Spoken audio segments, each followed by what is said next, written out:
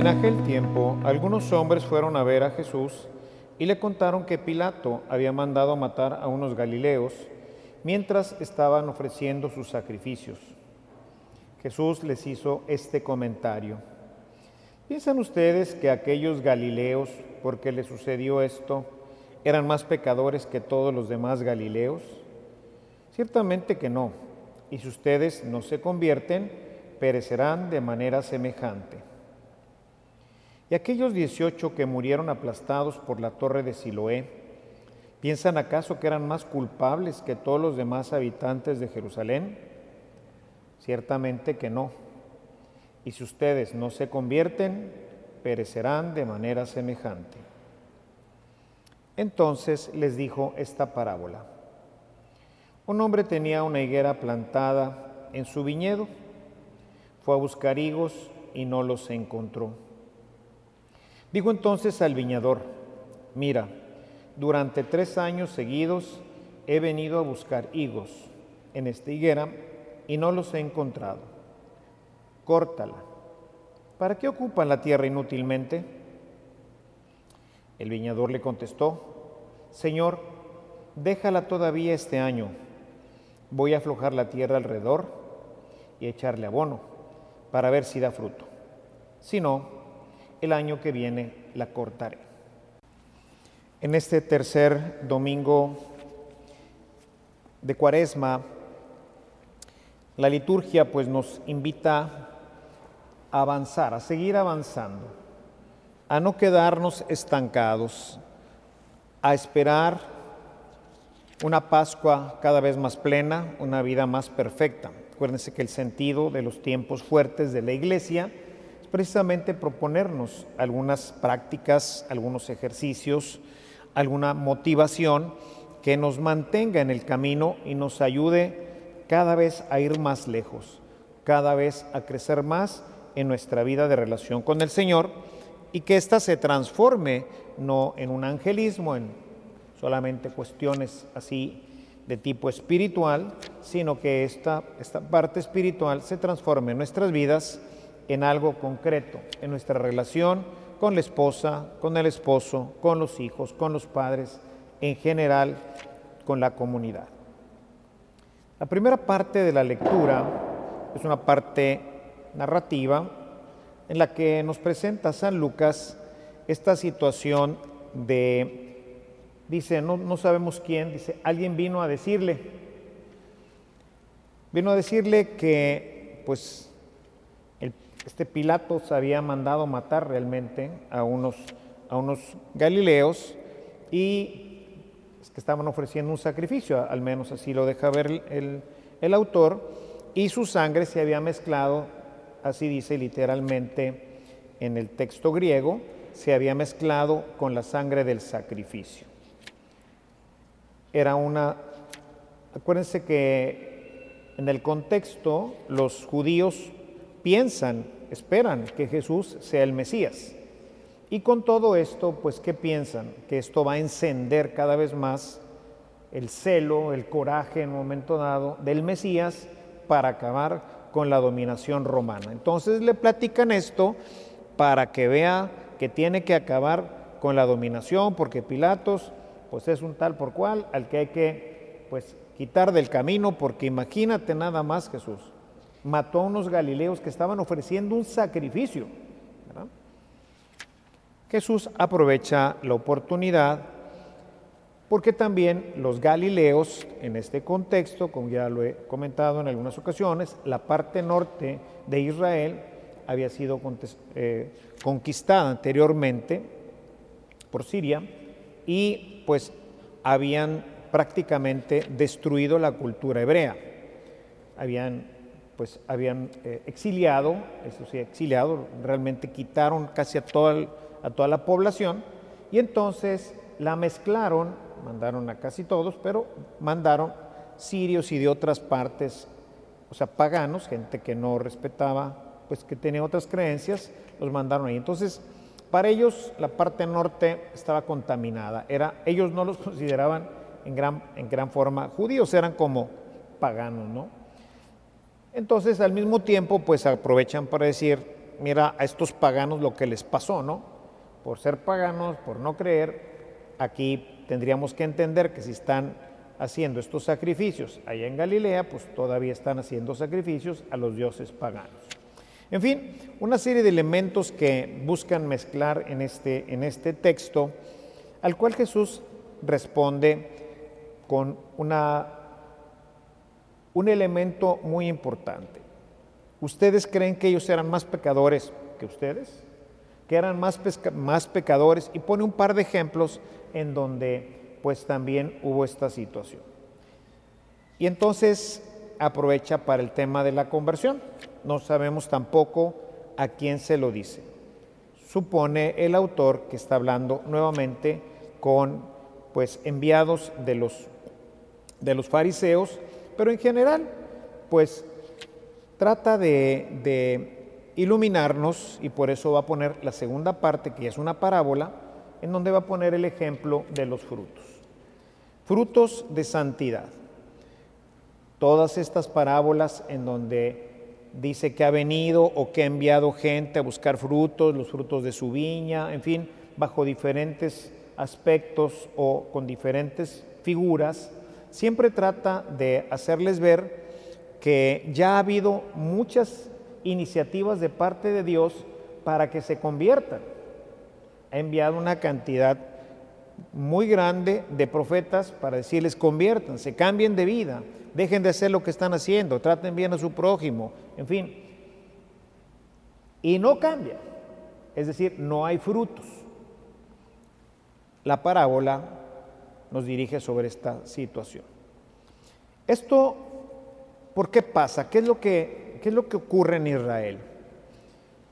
Si lo pensamos desde el punto de vista religioso, el problema es que, como nos ocurre también a nosotros, nos vamos estancando, y este estancamiento nos lleva solamente a los ritos, a cumplir ritos sin mayor fruto. Es decir, es un árbol que da hojas, pero no da frutos. Y ahí es en donde tendríamos nosotros que ver si esta no es también nuestra propia realidad. ¿Qué frutos nosotros podríamos encontrar?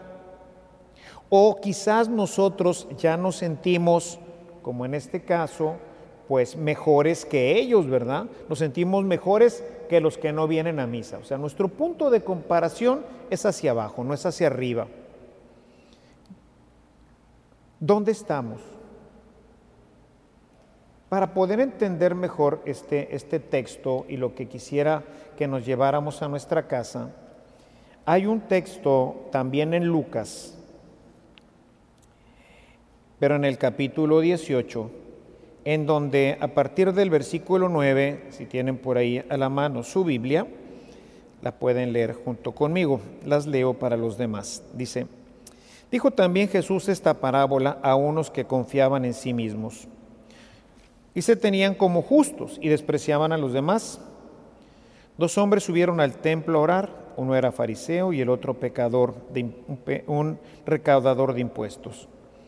El fariseo, puesto en pie, oraba para sí de esta manera: Dios, te doy gracias porque no soy como los demás hombres, estafadores, injustos, adúlteros, ni aun como este recaudador de impuestos. Yo ayuno 2 veces por semana, doy el diezmo de todo lo que gano. En fin, es la parte que me interesa leerles de esta parábola. Es decir, es una persona que se siente, ya, ahora sí, yo hago todo. Voy a traducirlo a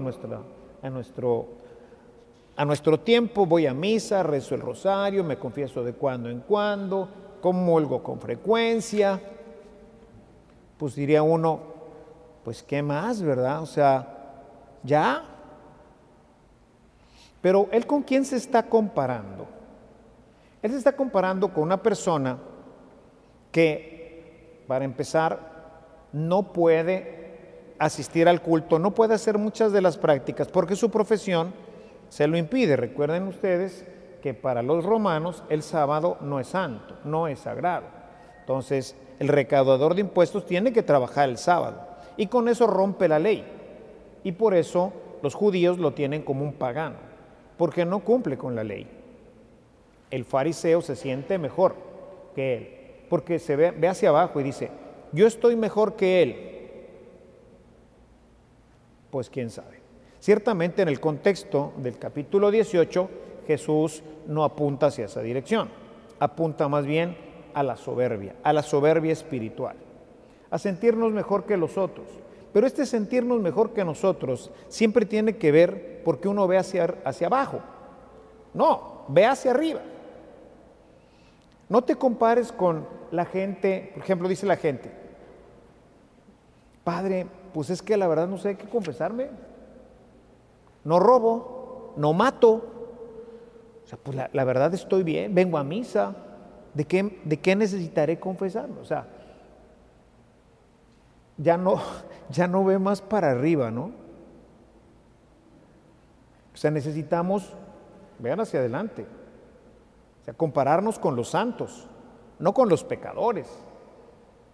Es verdad, no matas, o sea, no sacas una ametralladora, una pistola, un puñal, qué sé yo, para matar a una persona, no.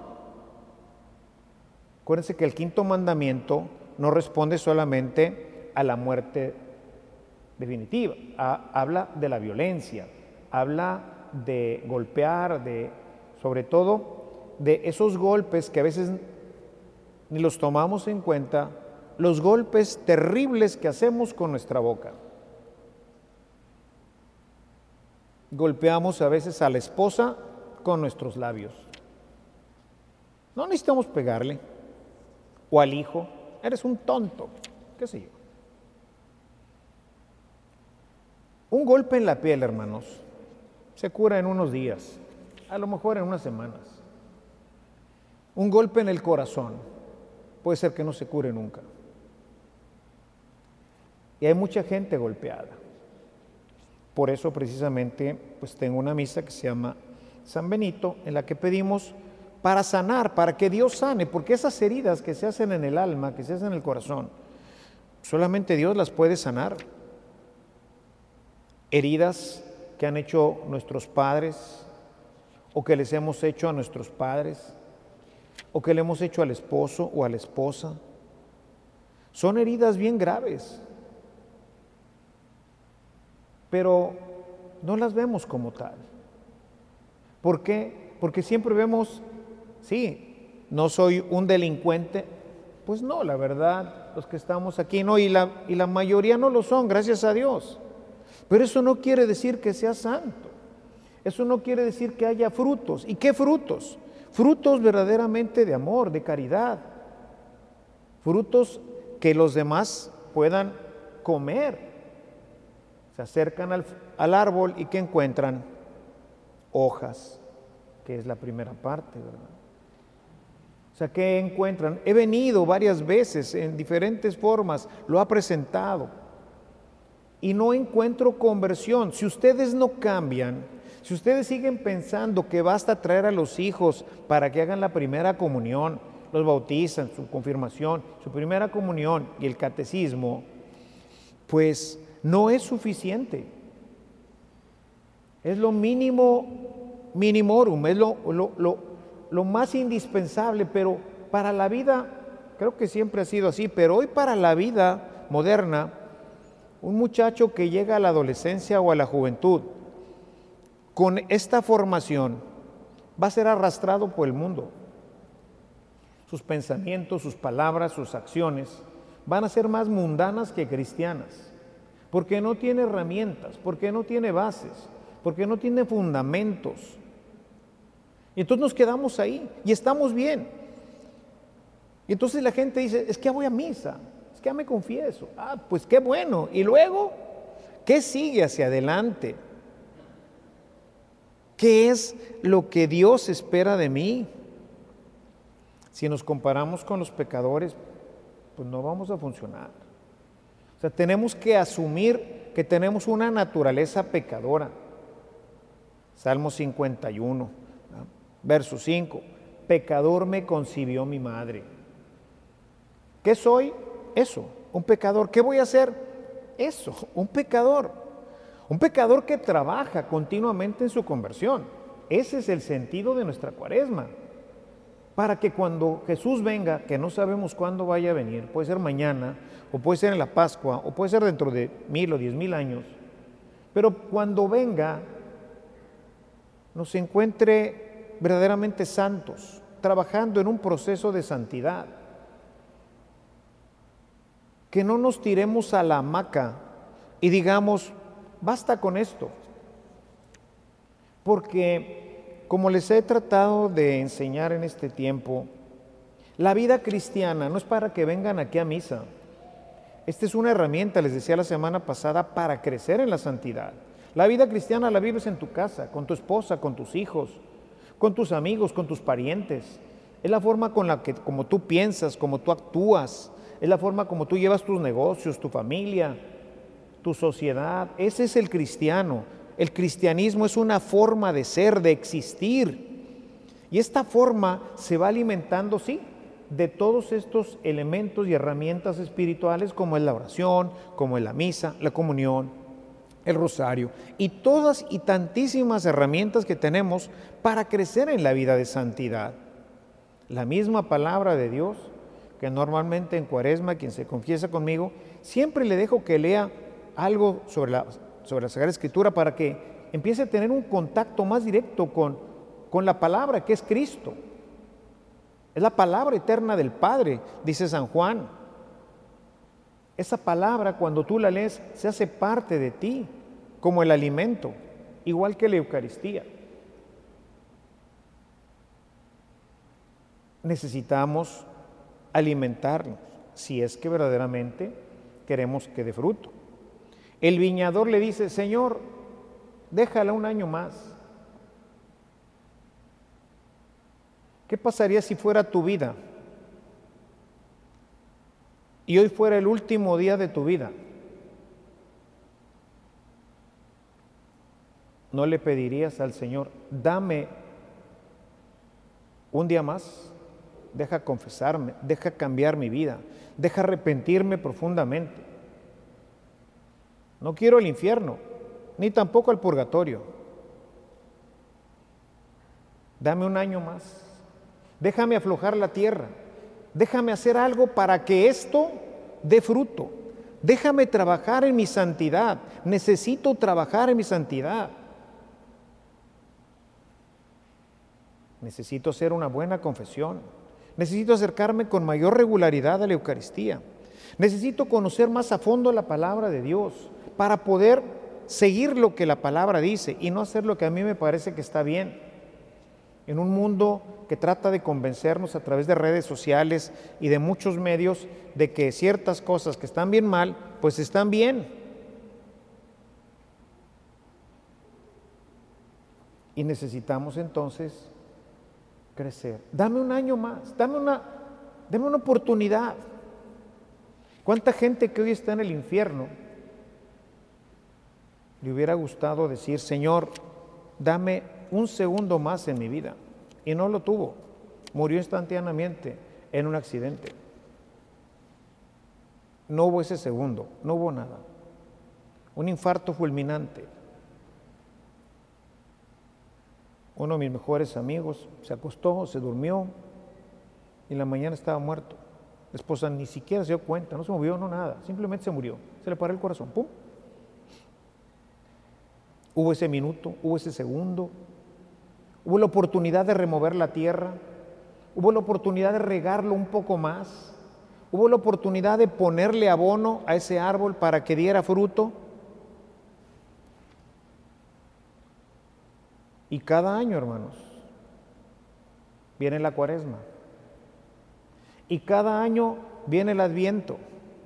Y el Señor nos insiste, bajo diferentes ópticas, ¿estás preparado? ¿Ya eres santo? No si eres bueno, si no eres santo. ¿Qué has hecho para crecer en la santidad? He venido cada año a visitarte, a través de un profeta, de otro profeta, de ejercicios espirituales, de tantas herramientas, y tú sigues igual, no cambias. Necesitamos hacernos conscientes de lo que dice la carta a los Romanos. La carta a los Romanos en el capítulo 7, a partir del verso 14, nos dice que el pecado está anclado en nuestra carne. Dice, hago lo que no quiero, o sea, tendemos hacia el mal naturalmente, por el pecado original, nos jala. Y el verso 24 termina con esta lamentación. ¿Quién me librará de este cuerpo de muerte? Y el 25 dice, solamente Dios, solamente Dios. Sin la ayuda de Dios, hermanos, el hombre tiende al mal, a insultar, a robar. No robo, padre, ¿no le robas tiempo a tus hijos? ¿No le robas tiempo a tu esposa? Ayer, ¿cuánta gente dejó todo por irse al clásico? Ahorita platicábamos en sacristía de estos temas, ¿no? A gente que estaba invitada a fiestas, pues sacó su celular para estar viendo ahí el partido. ¿No le robas tiempo a la gente? ¿No le robas a tu empresa cuando desde la computadora de la empresa haces pagos o te pones a ver otras cosas? ¿No robas?